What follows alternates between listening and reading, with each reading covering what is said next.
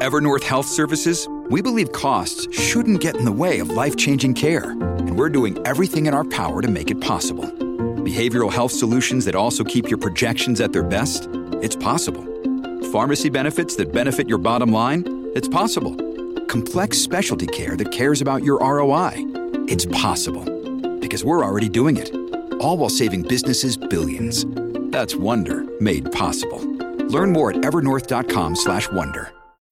When you need mealtime inspiration, it's worth shopping Kroger, where you'll find over 30,000 mouth-watering choices that excite your inner foodie. And no matter what tasty choice you make, you'll enjoy our everyday low prices, plus extra ways to save, like digital coupons worth over $600 each week. You can also save up to $1 off per gallon at the pump with fuel points. More savings and more inspiring flavors make shopping Kroger worth it every time. Kroger, fresh for everyone. Fuel restrictions apply. Better Call Paul is a production of Lola Media. Say hi, Lola. Hey, everyone. This is Paul Sarker from Better Call Paul. Just wanted to remind you that the show is intended for entertainment purposes only and is not legal advice. I am not your lawyer unless we separately agree for me to represent you, and the views expressed by Mesh and me are solely our own. Hey everyone, welcome back to Better Call Paul, the show where we get into the legal and business side behind the scenes of Hollywood. I'm your co-host, Paul Sarker, former Marvel lawyer and current big law attorney. And I'm your co-host, Mesh Lakhani, pop culture enthusiast, founder of Lola Media. Completely useless when it comes to legal things, but Paul, this is why we do this show. We got a great one for you today. Thanks for listening. Episode 10. Yeah, our episode today is Brad Pitt, Angelina Jolie still have some drama between each other. In this case, dealing with the vineyard that they co-own together. Before we get into that stuff, I got to just say, Paul, I went to an amazing comedy show last night. I got to see Andrew Schultz at Radio City Music Hall.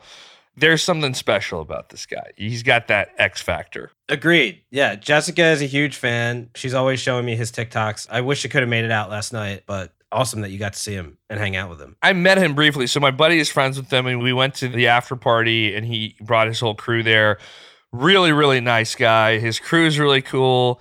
And it's nice. They're very diverse. Like, the whole group is, they have a South Asian guy. They got a black dude. There's a couple white dudes. It's nice to see that.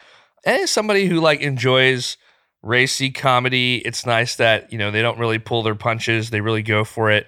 I enjoy that type of humor. And the crowd was really, really diverse. People from all over the place. Yeah, so that was fun. How was your weekend? I'm getting over a cold, so it wasn't the greatest, but, all in all, can't complain. Luckily, it was just a cold and not anything more serious.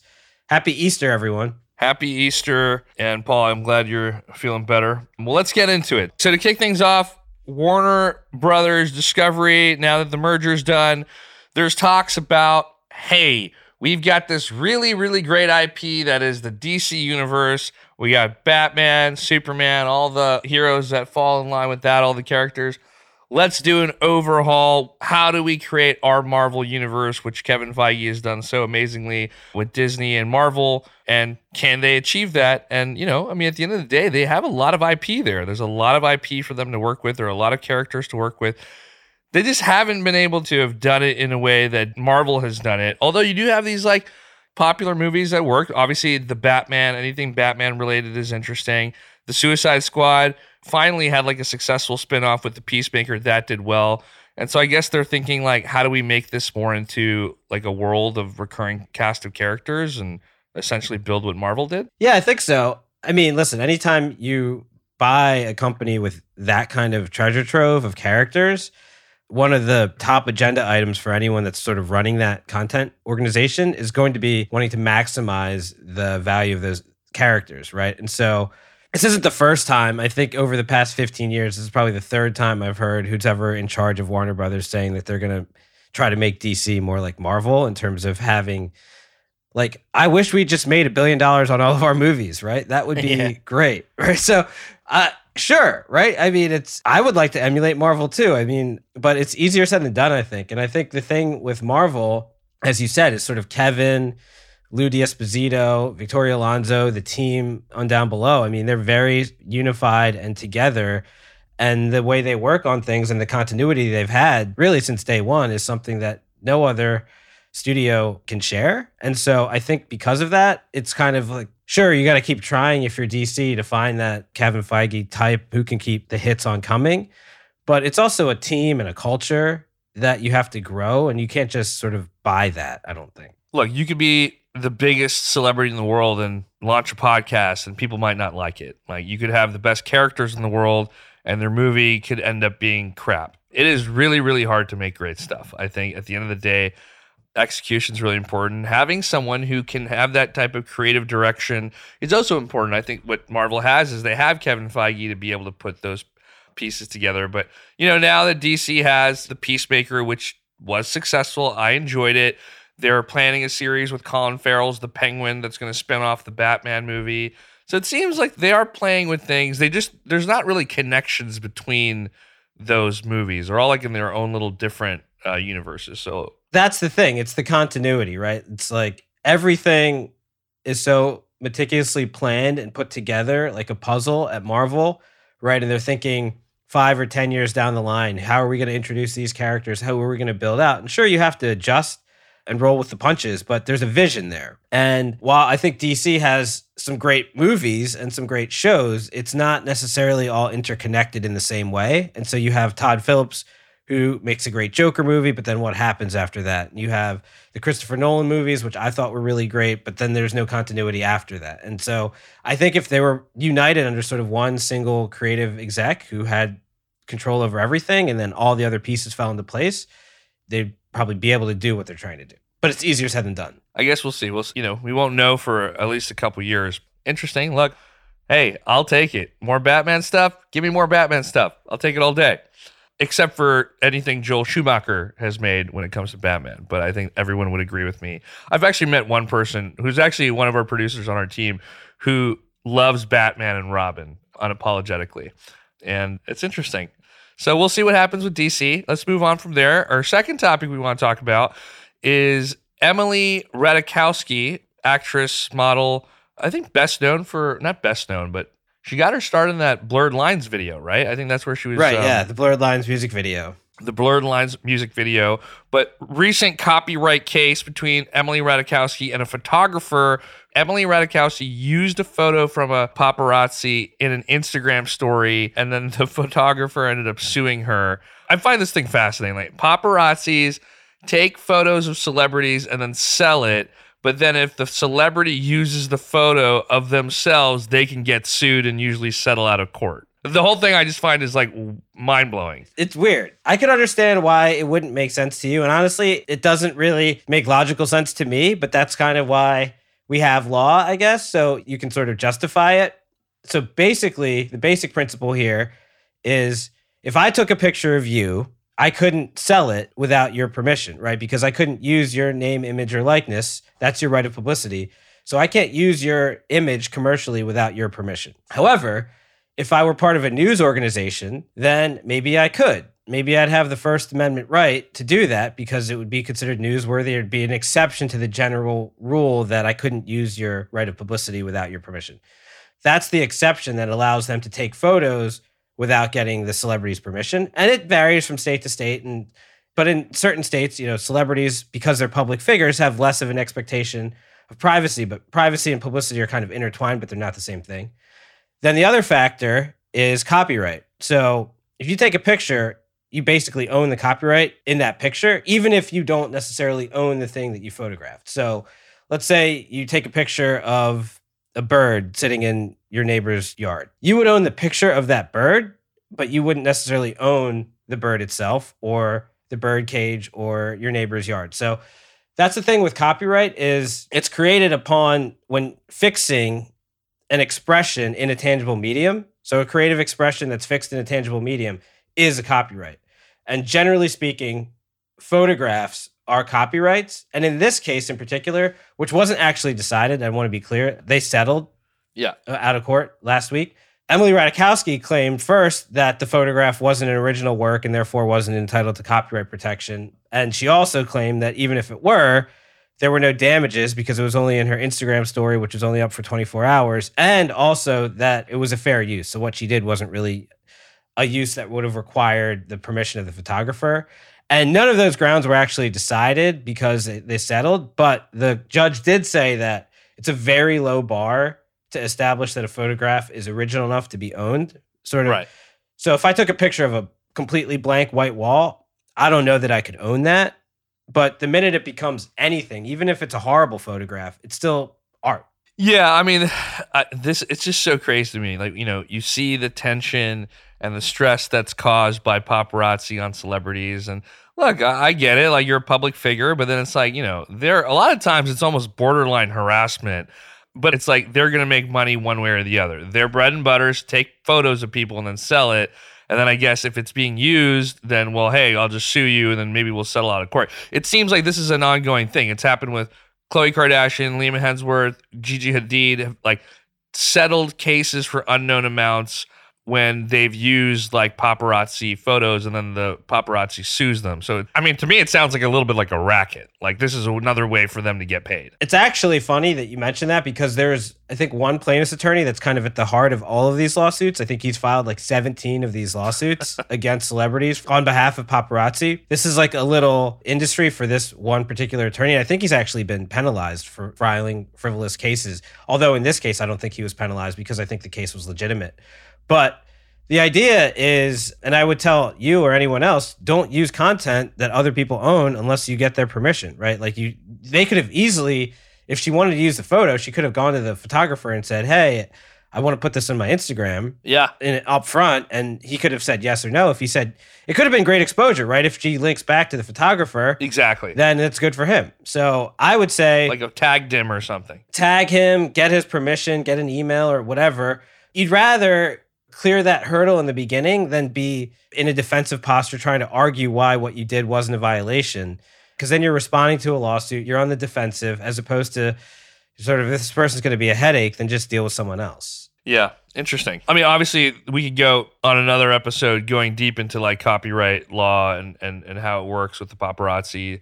It is a massive business. We have People Magazine, we have gossip magazines, and a lot of that is based on these photos that are taken, and obviously the best photo gets paid very well. So I can understand why they're protective of the photos that they take. Like that is how they make money at the end of the day. And if you let people just start using your stuff for free, we probably get into like, okay, well, then you make exceptions for everybody. Right. And it's like, a bigger question is like, do these laws really make sense? Obviously, what happened to Princess Diana, and when paparazzi goes out of control and they sort of invade your privacy and they're a nuisance, it doesn't really fly. But if they're just out on the street taking a photo of someone who's in public and they're not otherwise sort of annoying them or violating anything, then, that's, I think, what the First Amendment is attempting to protect. We'll talk about copyrights and paparazzi, another thing. Obviously, we can go pretty deep into that subject. Let's take a break.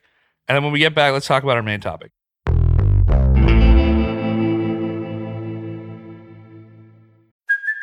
Hey, it's Kaylee Cuoco for Priceline. Ready to go to your happy place for a happy price? Well, why didn't you say so? Just download the Priceline app right now and save up to 60% on hotels. So whether it's Cousin Kevin's Kazoo Concert in Kansas City, go Kevin, or Becky's Bachelorette Bash in Bermuda, you never have to miss a trip ever again. So download the Priceline app today. Your savings are waiting. Go to your happy place for a happy price. Go to your happy price, Priceline.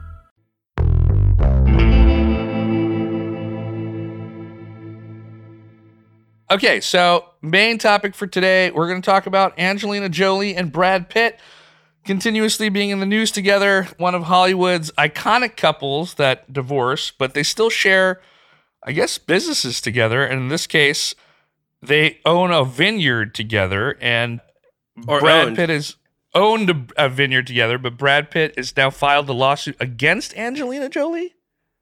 Yeah.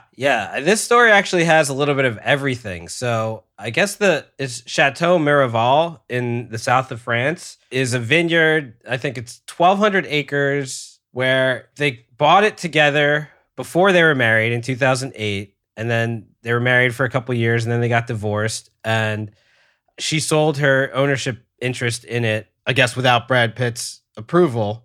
And he's suing to invalidate the sale and also get damages, claiming that for the past couple of years, it was his blood, sweat, and tears that made the vineyard profitable. He's invested a ton in it. And to the extent she sold her interest, he had to be able to approve the purchaser. And so she didn't comply with his approval right. Well, it's interesting because so obviously when they got divorced, it was pretty extensive when they probably had lawyers and had to split up assets and decide what might happen in the future. I would assume during divorce. Maybe when they got together, they didn't think about like what would happen if, their love ended and, they were not able to move on as partners. But in a divorce, isn't this something that would be potentially discussed where, hey, like we own this asset together. I guess someone could sell, but you would need the other person to approve of that? Like, how do you sell a business when the other person doesn't even know that you're selling your part of it? So there's a lot to unpack in that question. So yes, normally in a divorce, this would be considered, well, this is even more tricky because they both owned it separately before they were married. So their ownership interest in the vineyard predates their marriage. So it wasn't necessarily community property because they had it separately through separate LLCs before they got married. But sure, when you're getting divorced, all of the stuff gets thrown in the hopper and they could have just said, okay, Brad, you really care about the vineyard, you get the vineyard. In exchange for whatever Angelina Jolie's interest is worth, let's call it $50 million, you have to give her $50 million or something that you co-own, right? Or so, they could have split the pie that way, but they didn't. And I actually think their divorce proceeding hasn't fully resolved yet. It's still going on. And I think the custody was just awarded last fall. So it's still going.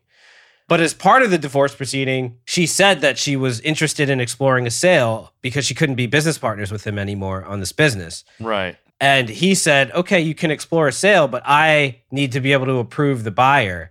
And that's where this thing went awry because he found out that she sold it to someone without him approving the buyer. And then another interesting tidbit is the buyer is a Russian oligarch. So now the vineyard could fall under sanctions, which have been triggered by the recent invasion of Ukraine. So now his interest, not only does he not control it the way he did before, his interest could be diluted. He might not even be able to operate it or sell the wine the same way he could have before because he's now in business with the Russians. Okay, I can understand why he's pissed. Yeah. Or his filing lawsuit. Like, first of all, I think regardless of being, a Russian oligarch and all the stuff that comes with that right now, if you own a business and suddenly you're like, oh, hey, this is your new business partner, and you're like, who is this person? I'm sorry, like, where did you come from? But now you own like a nice chunk of my business. Like, I agree that it would need to be approved. And so I would assume that, there was probably something in an agreement between them that said, if you did want to sell it, you have to have my approval. But then in this case, I guess with a lawsuit, is the purpose of the lawsuit to stop that sale? To stop the sale and to get damages, yeah. I think he's suing to invalidate the sale in Europe because the property, I mean, this literally has everything. The property is owned by a French entity that is governed by French and local law. But the owners, Angelina Jolie's entity was a California LLC and Brad Pitt's entity was a California LLC. He's suing her in California court for monetary damages. At the same time, he's pursuing an invalidation of the sale in Europe because he might not win on the invalidation of the sale and then he wants money. But the thing that's tricky is normally you would not go into a business venture. Well, I don't want to say normally or abnormally, right? We would advise our clients not to go into a business venture with a business partner without certain protections, right? Because you may like business partner one, but if that business partner changes, either through a change of control or some sort of divorce or death or incapacity or whatever, you typically want to be able to approve who that successor is or who the next person is. So generally speaking, we advise to have restrictions on transfer, assignment, change of control so that you have the ability to approve the next person you're doing business with. Because in a private company context or a closely held company context where it's just a handful of people running a business, if you don't get along with the partner, that could have a meaningful impact on the value of the business. This isn't like owning a couple hundred shares of Microsoft, right? This is like you materially have an impact on the business if you don't like the people you're working with. Or if she sold her shares to one of your competitors, that could be horrible, right? So in these situations, we advise our clients to always have change of control protection. But what may have happened here is the flip side is, she might have had her lawyers look at the paperwork and said, find a way to structure this deal that doesn't trigger his approval rights. And what may have happened is she didn't sell the ownership interest in the vineyard. She may have sold her California LLC to this oligarch. Right. Interesting. So that she sells her California LLC to, in this case, Yuri Scheffler, who is the Russian oligarch, and then now so the LLC could still have a controlling ownership of the vineyard, but it's now not owned by Angelina Jolie. It's owned by this new person. Exactly. And that's why this stuff is so harebrained. I mean, it can literally hinge on a word, right? Like a transfer of control or a transfer by the owner or a transfer of the owner. So if the document said something like the ownership interest can't be transferred, okay, that's one thing. But if she could then say, well, I'm not selling my ownership interest, I'm just selling the entity. So what we would do to protect against that is to say that's sort of an indirect change of control. We'd say directly or indirectly, you can't transfer it. So you can't sell the underlying asset, and you also can't sell the business that owns the asset without Brad Pitt's approval. But we just don't know what the paperwork said. Yeah, and it's also like, this is not just any vineyard. So from the lawsuit, it says the vineyard became Pitt's passion and a profitable one as Miraval, under Pitt's stewardship, has grown to a multi-million-dollar international success story and one of the world's most highly regarded producers of rosé wine. And then in this lawsuit, Pitt claims that since Scheffler assumed control of Jolie's stake in Miraval late last year, he and his agents have disrupted the vineyard's ability to manage its affairs and sought to seize operational control of the wine business, contacting Miraval's distributors to discuss contract terms without authority of Miraval's knowledge or consent. So it seems like, it's not like as simple as this guy being like, hey, I'm your new partner, like high five. It seems like he's trying to like really disrupt this business, and Pitt doesn't really have it's not like he's got a good working partnership in this case. No, I mean, I understand why he's pissed. The question is, does he have a case, right? So if he didn't have the ability to prevent her from performing an indirect transfer or an indirect change of control, then she may not have violated any contractual arrangement between them, and this may just be something he has to manage. Oof. But what we would say, on the front end of this, if we were structuring a deal, and granted, like at the time they were in love, so it's, you don't want to second guess everything. In hindsight's 2020. They were in love. They weren't thinking about how this thing could go wrong, and this is something that often happens when businesses undergo changes and people don't want to be in business with their business partners after 5 or 10 years. So it's not an uncommon thing. But the market ask is approval of change of control. If that's too aggressive, then sometimes it's simply a first opportunity or a right to match. So it's like, okay, business partner B, if you want to sell your company, you're allowed to do that. But before you can, you have to either offer it to me or offer it to the other owners. Tell us what you think the fair value of your share is. And if we don't want to buy it, then you can take it out to the free market. If you find someone that wants to pay your price, then okay, great, but you have to bring it back to us and we get to decide if we want to pay that price or not, right? That's kind of the matching right. So in that scenario, let's say she went out on the market and said, okay, there's this Russian oligarch. He wants to pay me $100 million for my shares. At that point, that would typically start a clock where Brad Pitt could then try to go raise the money to buy it and say, okay, well, I'd rather have 100% control over this, and I'll pay you the $100 million instead. Yeah. Just to avoid all of this. But that didn't happen either. Well, I mean, if I'm like Russian oligarch, I want you to pay like a significant premium if you want me out. At that point, his leverage is, yeah, okay, if you want to buy it, the price is X. Much more than... Right, and people don't want to be a stalking horse. So a lot of times, buyers don't want to bid in a situation where there's someone else that has a matching right, because what they don't want to do is just end up inflating the price for someone else. Or, matching rights have a chilling effect on the market, and all these things are sort of restrictions on change of control make things less liquid. These things are already pretty illiquid, but it's the only way to protect your client if your client is a business partner. Do you have, granted that this was done before everything that what's happening now in Russia and Ukraine, but with the sanctions now, does that offer any type of like ability for him to have some type of out here where like, look, like this is going to harm my business. if in this case sanctions or anything affect our vineyard business because now one of the big partners here is Russian. Like that doesn't really provide a case at all. Like that's just too bad. Well, it may not help him in terms of invalidating the case, but it may make his damages worse. So if he is able to make a case, right, and prove that she violated the terms of their agreement and that violation can't be undone, he could say, well, let's say before all of this, my interest in the vineyard was worth $100 million. And now with the sanctions and the revenue and all the public sort of vitriol, it's only worth $30 million. So his damages could be increased by the fact that he can't monetize the vineyard because of the sanctions, but it's not the type of thing that would typically undo the transaction. Does that make sense? Man. Yeah, no, it does make sense. It increases the harm, but it doesn't necessarily change the result. Well, I mean, seems complicated. It's unfortunate. Again, like, you know, divorce is tough. Like these situations are, I'm sure that she, in her case, like, yeah, like I don't want to be in business with somebody anymore. And I just want to get rid of this thing. And maybe it just went to the, you know, this is the person who's willing to offer me money for this and let's go. Like, I don't think she was thinking that, or I don't know what she was thinking. And I don't know what she was thinking either, but I do know there are a lot of times when accountants, lawyers, your clients say, this is the result I would like to happen, find a way to make it happen, right? So if you look at the agreements and you're poring over the documents and you say, well, technically, you know, Brad Pitt doesn't have the ability to stop her from selling the entity.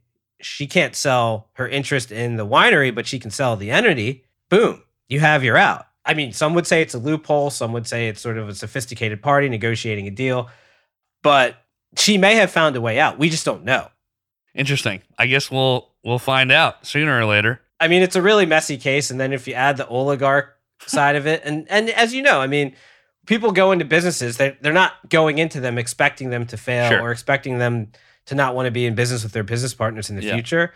And that's kind of maybe one of the downsides of my job is that we have to have our clients like hit the pause button and like, let's think about if this doesn't go the way you plan, what are your protections going to be? How are you going to get out of this? Or, you know, what are the risks that could materialize and how do you want to protect against them? I mean, that's something that we always try to counsel our clients against. And they're often in the position where they're like, no, let's do the deal. I want to do the deal. Well, where do I sign? I want to get started, right? Like they're hoping for the best. They're optimistic. And sometimes it's something in between. So, well, I guess we'll keep an eye on this and you know, we'll see if more news comes out about it later and what happens with this lawsuit and whether he has a case or not. Yeah, we'll see. We'll see. Well, that's our show for this week, folks. Make sure that you're subscribed to the podcast on Apple, Spotify, or wherever you choose to listen, and we'll be back next week. This episode is edited and produced by Valentino Rivera, Marco Seiler Gonzalez, with assistant producer Justin Sanchez and assistant research producer Haas Nasser. Thanks, everyone. We'll see you next week. Thanks, everyone.